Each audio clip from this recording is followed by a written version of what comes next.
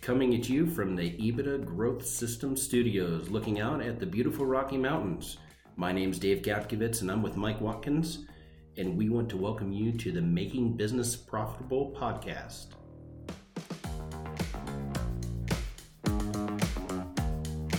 Hello, Dave. Hello, Michael.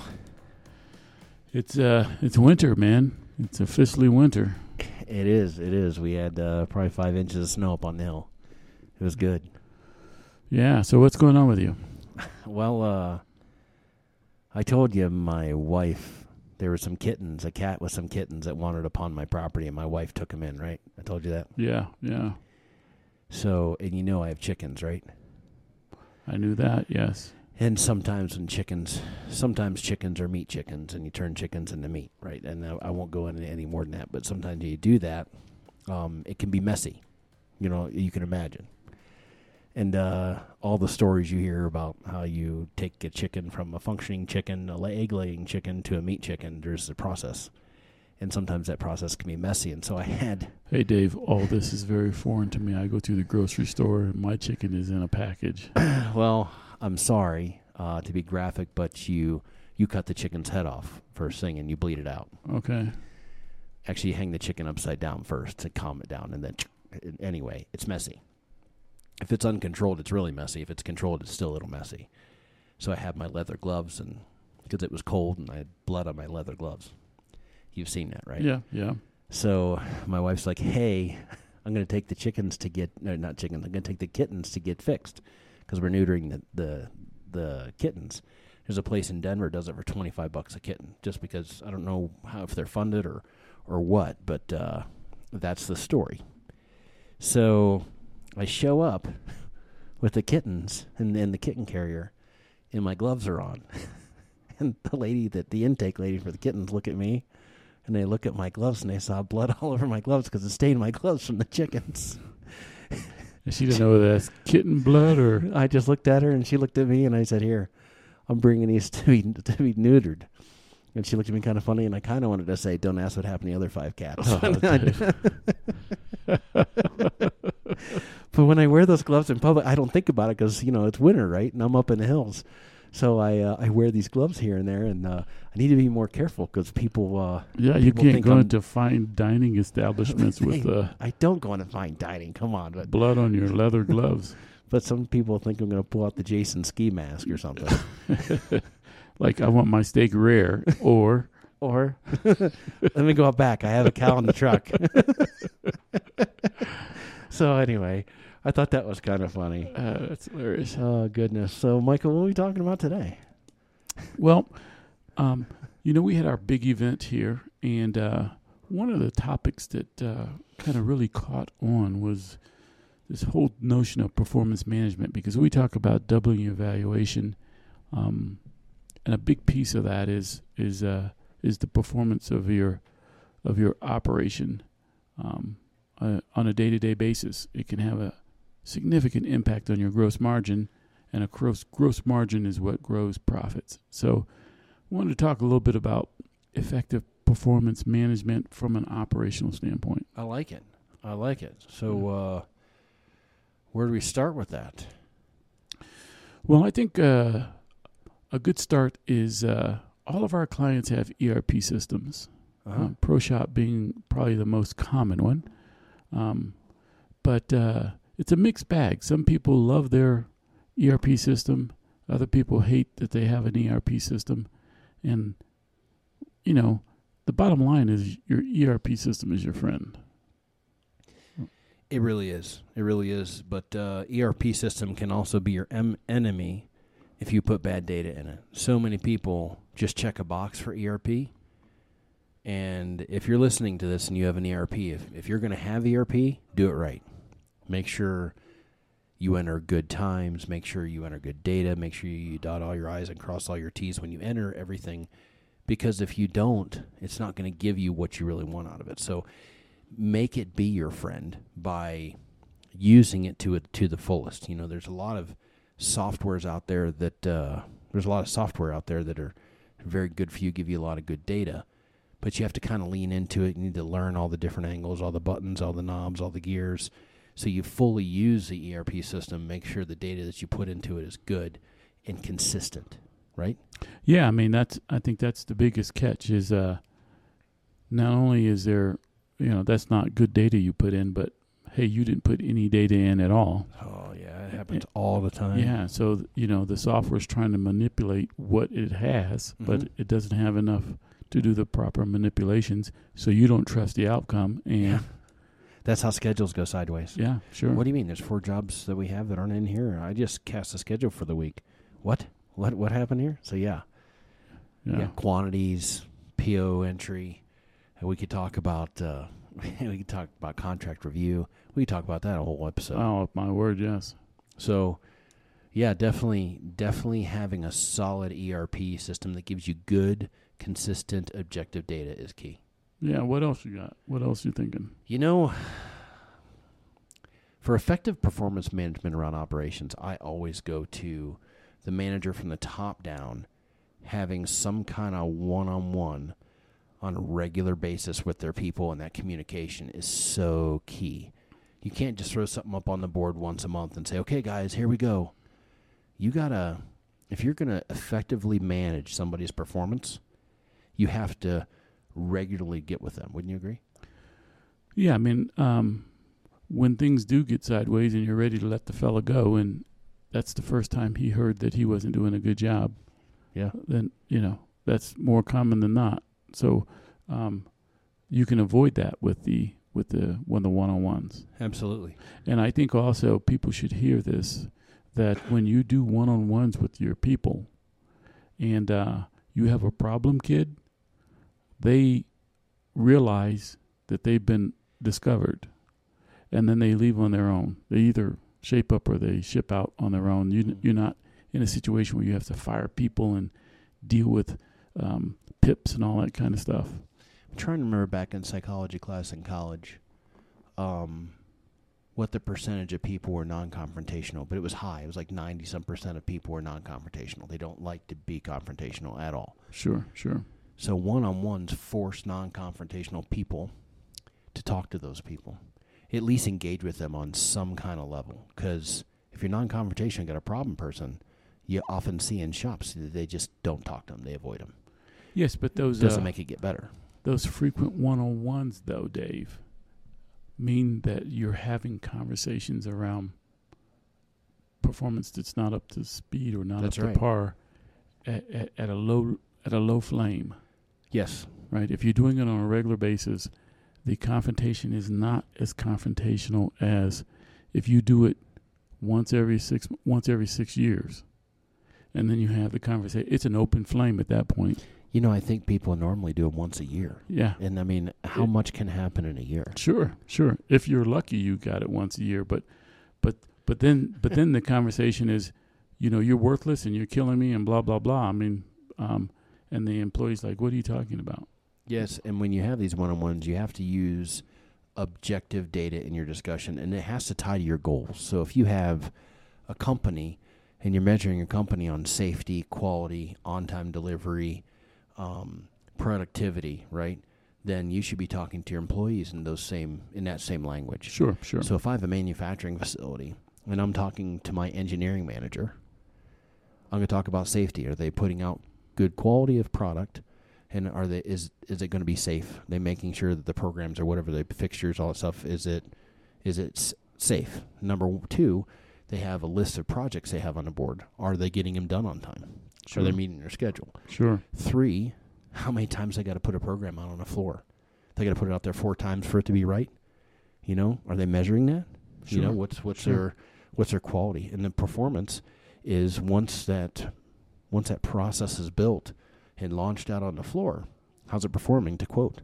Are you beating the quoted time? Are you way past the quoted time? What have you done about that? So, and likewise with any manager, you can talk that about quality people as well as managers, operators, operational managers that can work with everybody, but use the same language that ties to the company goals. What do you think of that?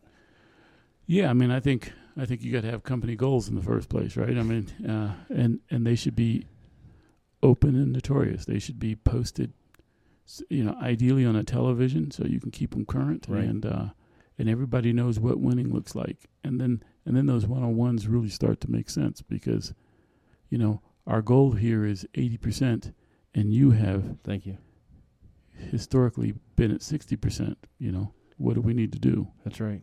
So Well, and you got an 80-20 method too. So if you're managing effective performance, that means you're managing people. I mean, you're some kind of lead person, so you're over a certain number of human beings. And if you can't really be, I have like a 1-12 rule to where one person can't have any more than 12 people. But the thing of it is you can't be too diffused. There's an amount of time, which we'll talk about in another podcast, that, you can't spend, when you talk about having these one-on-ones, you can't have 60 of them booked a week. yeah, no, You you don't- won't get them done. It can't really be more than 10-20% of your time. Yeah. So the more people you have, the shorter the one-on-ones get. Don't ever go less than half hour. Don't ever go more than an hour on your Sure, one-on-ones. sure, There should be somewhere sure. between there, depending on what your ratio is. But don't make your job nothing but sitting down with people, because you'll just want to jump off the building by the end of the week. You and them. Yeah, they don't want to hear you talk that much. No, trust me. not at all. They want to make parts too. Totally. And then, so unpack this idea of goals a little bit for me. Well, every goal has to be a SMART goal. You say this all the time. It has to be specific, measurable, attainable, relevant. It has to be time-bound. I always assume a goal. I'm a task guy, so I assume a goal is time-bound. So you have this to do by this date. If it's not time-bound, then why even have a goal, right? Yeah. If it's not relevant to your business, why have the goal? If it's not attainable, then why set the goal? So I assume attainable, relevant, and time-bound, but you got to be able to measure it, or otherwise all you're doing is sitting down on a one-on-one and babbling for an hour. Yeah, but, so you and I always go back and forth on this. I mean, I think, measurable is important, but if it's not time-bound, then it can be specific, it can be measurable, it can be attainable, it can be very relevant, but we're going to take 3 years to do it. I mean, because if you don't tell me when I have to get it done, it's just not going to be a priority for me, right? Yeah, I'm smiling because I remember the first time we talked to an individual I'm talking about. In fact, if you're listening, you know who I'm talking about. And I said, hey, how long does it take to get a new project off the ground? 18 months. And I said, 18 months, huh? Yep, 18 months. I said, what about just a revision of a current project? 18 months. And my head started spinning around. I almost puked in pea soup. Remember that movie? Yeah. And so it's measurable and time bound. I see those in the goals that I set for people, that those are tied together. I don't think it can be measurable unless it's time bound. Okay. I mean, it can, but I mean, in operational goals when it comes to manufacturing, measurable always has a time element. It does. So I just remember I had a company, my little civil construction company, and I had a guy. My attitude towards my workforce in civil construction was, you can be fast and not be all that good, or you can be slow, but you better be meticulous. Right? Rough carpenter, finished carpenter. Yes. But if you are slow and have poor quality, right? And so that's the measurable and time-bound thing, right? Yes. But SMART goals. Has to be a SMART goal. Yeah. Has to be a SMART goal. And when you have these one-on-ones, I would strongly advise you to have a specific agenda to where you know what the agenda is. The person coming in for their one-on-one has an agenda, and you follow a cadence. Boom, boom, boom. And if it's a half-hour meeting, you have a 15-minute agenda. If it's an hour meeting, you have a 30-minute agenda. And because you will wind up discussing things. You're not going to go exactly 30 minutes, but you set it up for about half the time and give the employee plenty of time. You don't want to talk at the employee. You want to say, hey, let's talk about, this is delivery of your projects. This is your scrap rate. I should say safety first, because safety is always number one, because we don't ever want anybody getting hurt. And this is your performance. This is, hey, this is my expectation, your performance based on this data and these goals I set for you, and this is what you're getting. And then you stop and you listen, say, why? Help me understand. Hey, Mr. Manager, Mrs. Manager, if you can help move this obstacle out of my way, I can get these goals done so much faster. Sure. And then you have to let the employee tell you, because you as a manager, I was saying this the other day, the manager is not where the money's made. It's not where the sausage is made. The sausage is made on the floor. It's in the machine. It's in die casting machine. It's in the construction guy's hands building the building. It's whatever. That's where the sausage is made there. That's where all your money is made at the speed of which you're making the money. Sure. The manager is there to support that staff. That's where the servant leadership comes along. When they know that you'll clear an obstacle out of your way quickly, they'll really be there for you. I mean, the things employees will do for you when they know you have their back is amazing. It's amazing. Sure, and I think, we've been talking about having a series on these management skills. Yeah. Because they are not as intuitive as one may think. In fact, our statistic is the Gallup organization says for 14% of the population it is intuitive. For 86%, it's not. What? Let's say management skills. You're talking like negotiation, delegation, conflict, and confrontation, and communication. You talking about that? Yeah, those are the big ones. Okay. I like it. Yeah, and so I mean, you've got to be taught those things and how they overlay, because when we talk about performance management, we're really talking about leveraging those skills. Right. If you don't have those skills, then these one-on-ones are going to be very difficult for you. Absolutely. And if you can imagine coming into a one-on-one with an agenda and a clear set of SMART goals that they can achieve in a realistic time frame, and you're talking about progress to those goals every week, they can't hide from there. Their focus is going to be on hitting those goals. And then you can lean into the employee with objective data, and if something falls short, your first question should be, what can I do to help you get back on track? How do we recover? What is our recovery plan? How are we going to do that? What can I do to clear the way to get you back on track? What can I do to help?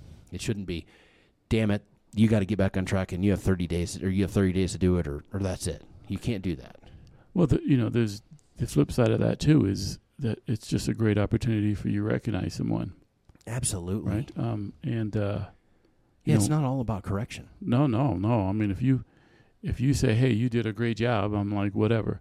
Hey, you did a good job because we were shooting for 80% earned hours, and you've been hitting 87 for the last 3 weeks. That's great crazy. Job. Yeah. Now I can do something with that recognition, right? Absolutely. And by the way, here's a $25 gift card. Yeah. I know it's not much, but it'll buy you lunch. Sure. Hey, let me do this for you. Give it to your wife. Yeah, absolutely. But I think it lands on communication. So many managers have a group of people that they might have a great job description. They might have a vision for the business, a mission for the business, but they don't talk to their team. They don't engage their team. They don't communicate with their team. So the manager thinks everybody knows what's going on. And that's nothing but an assumption. We know what happens when you assume, right? Sure. But if you're communicating via these one-on-ones objectively on a regular basis, so many things get better. So it's communication, leaning into your team on a regular basis, giving them good education, giving them good confirmation on what's good construction on what's bad, and making sure we're moving toward clear, SMART goals. You can get a lot done. Yeah, right on, Dave. Right on, Mike.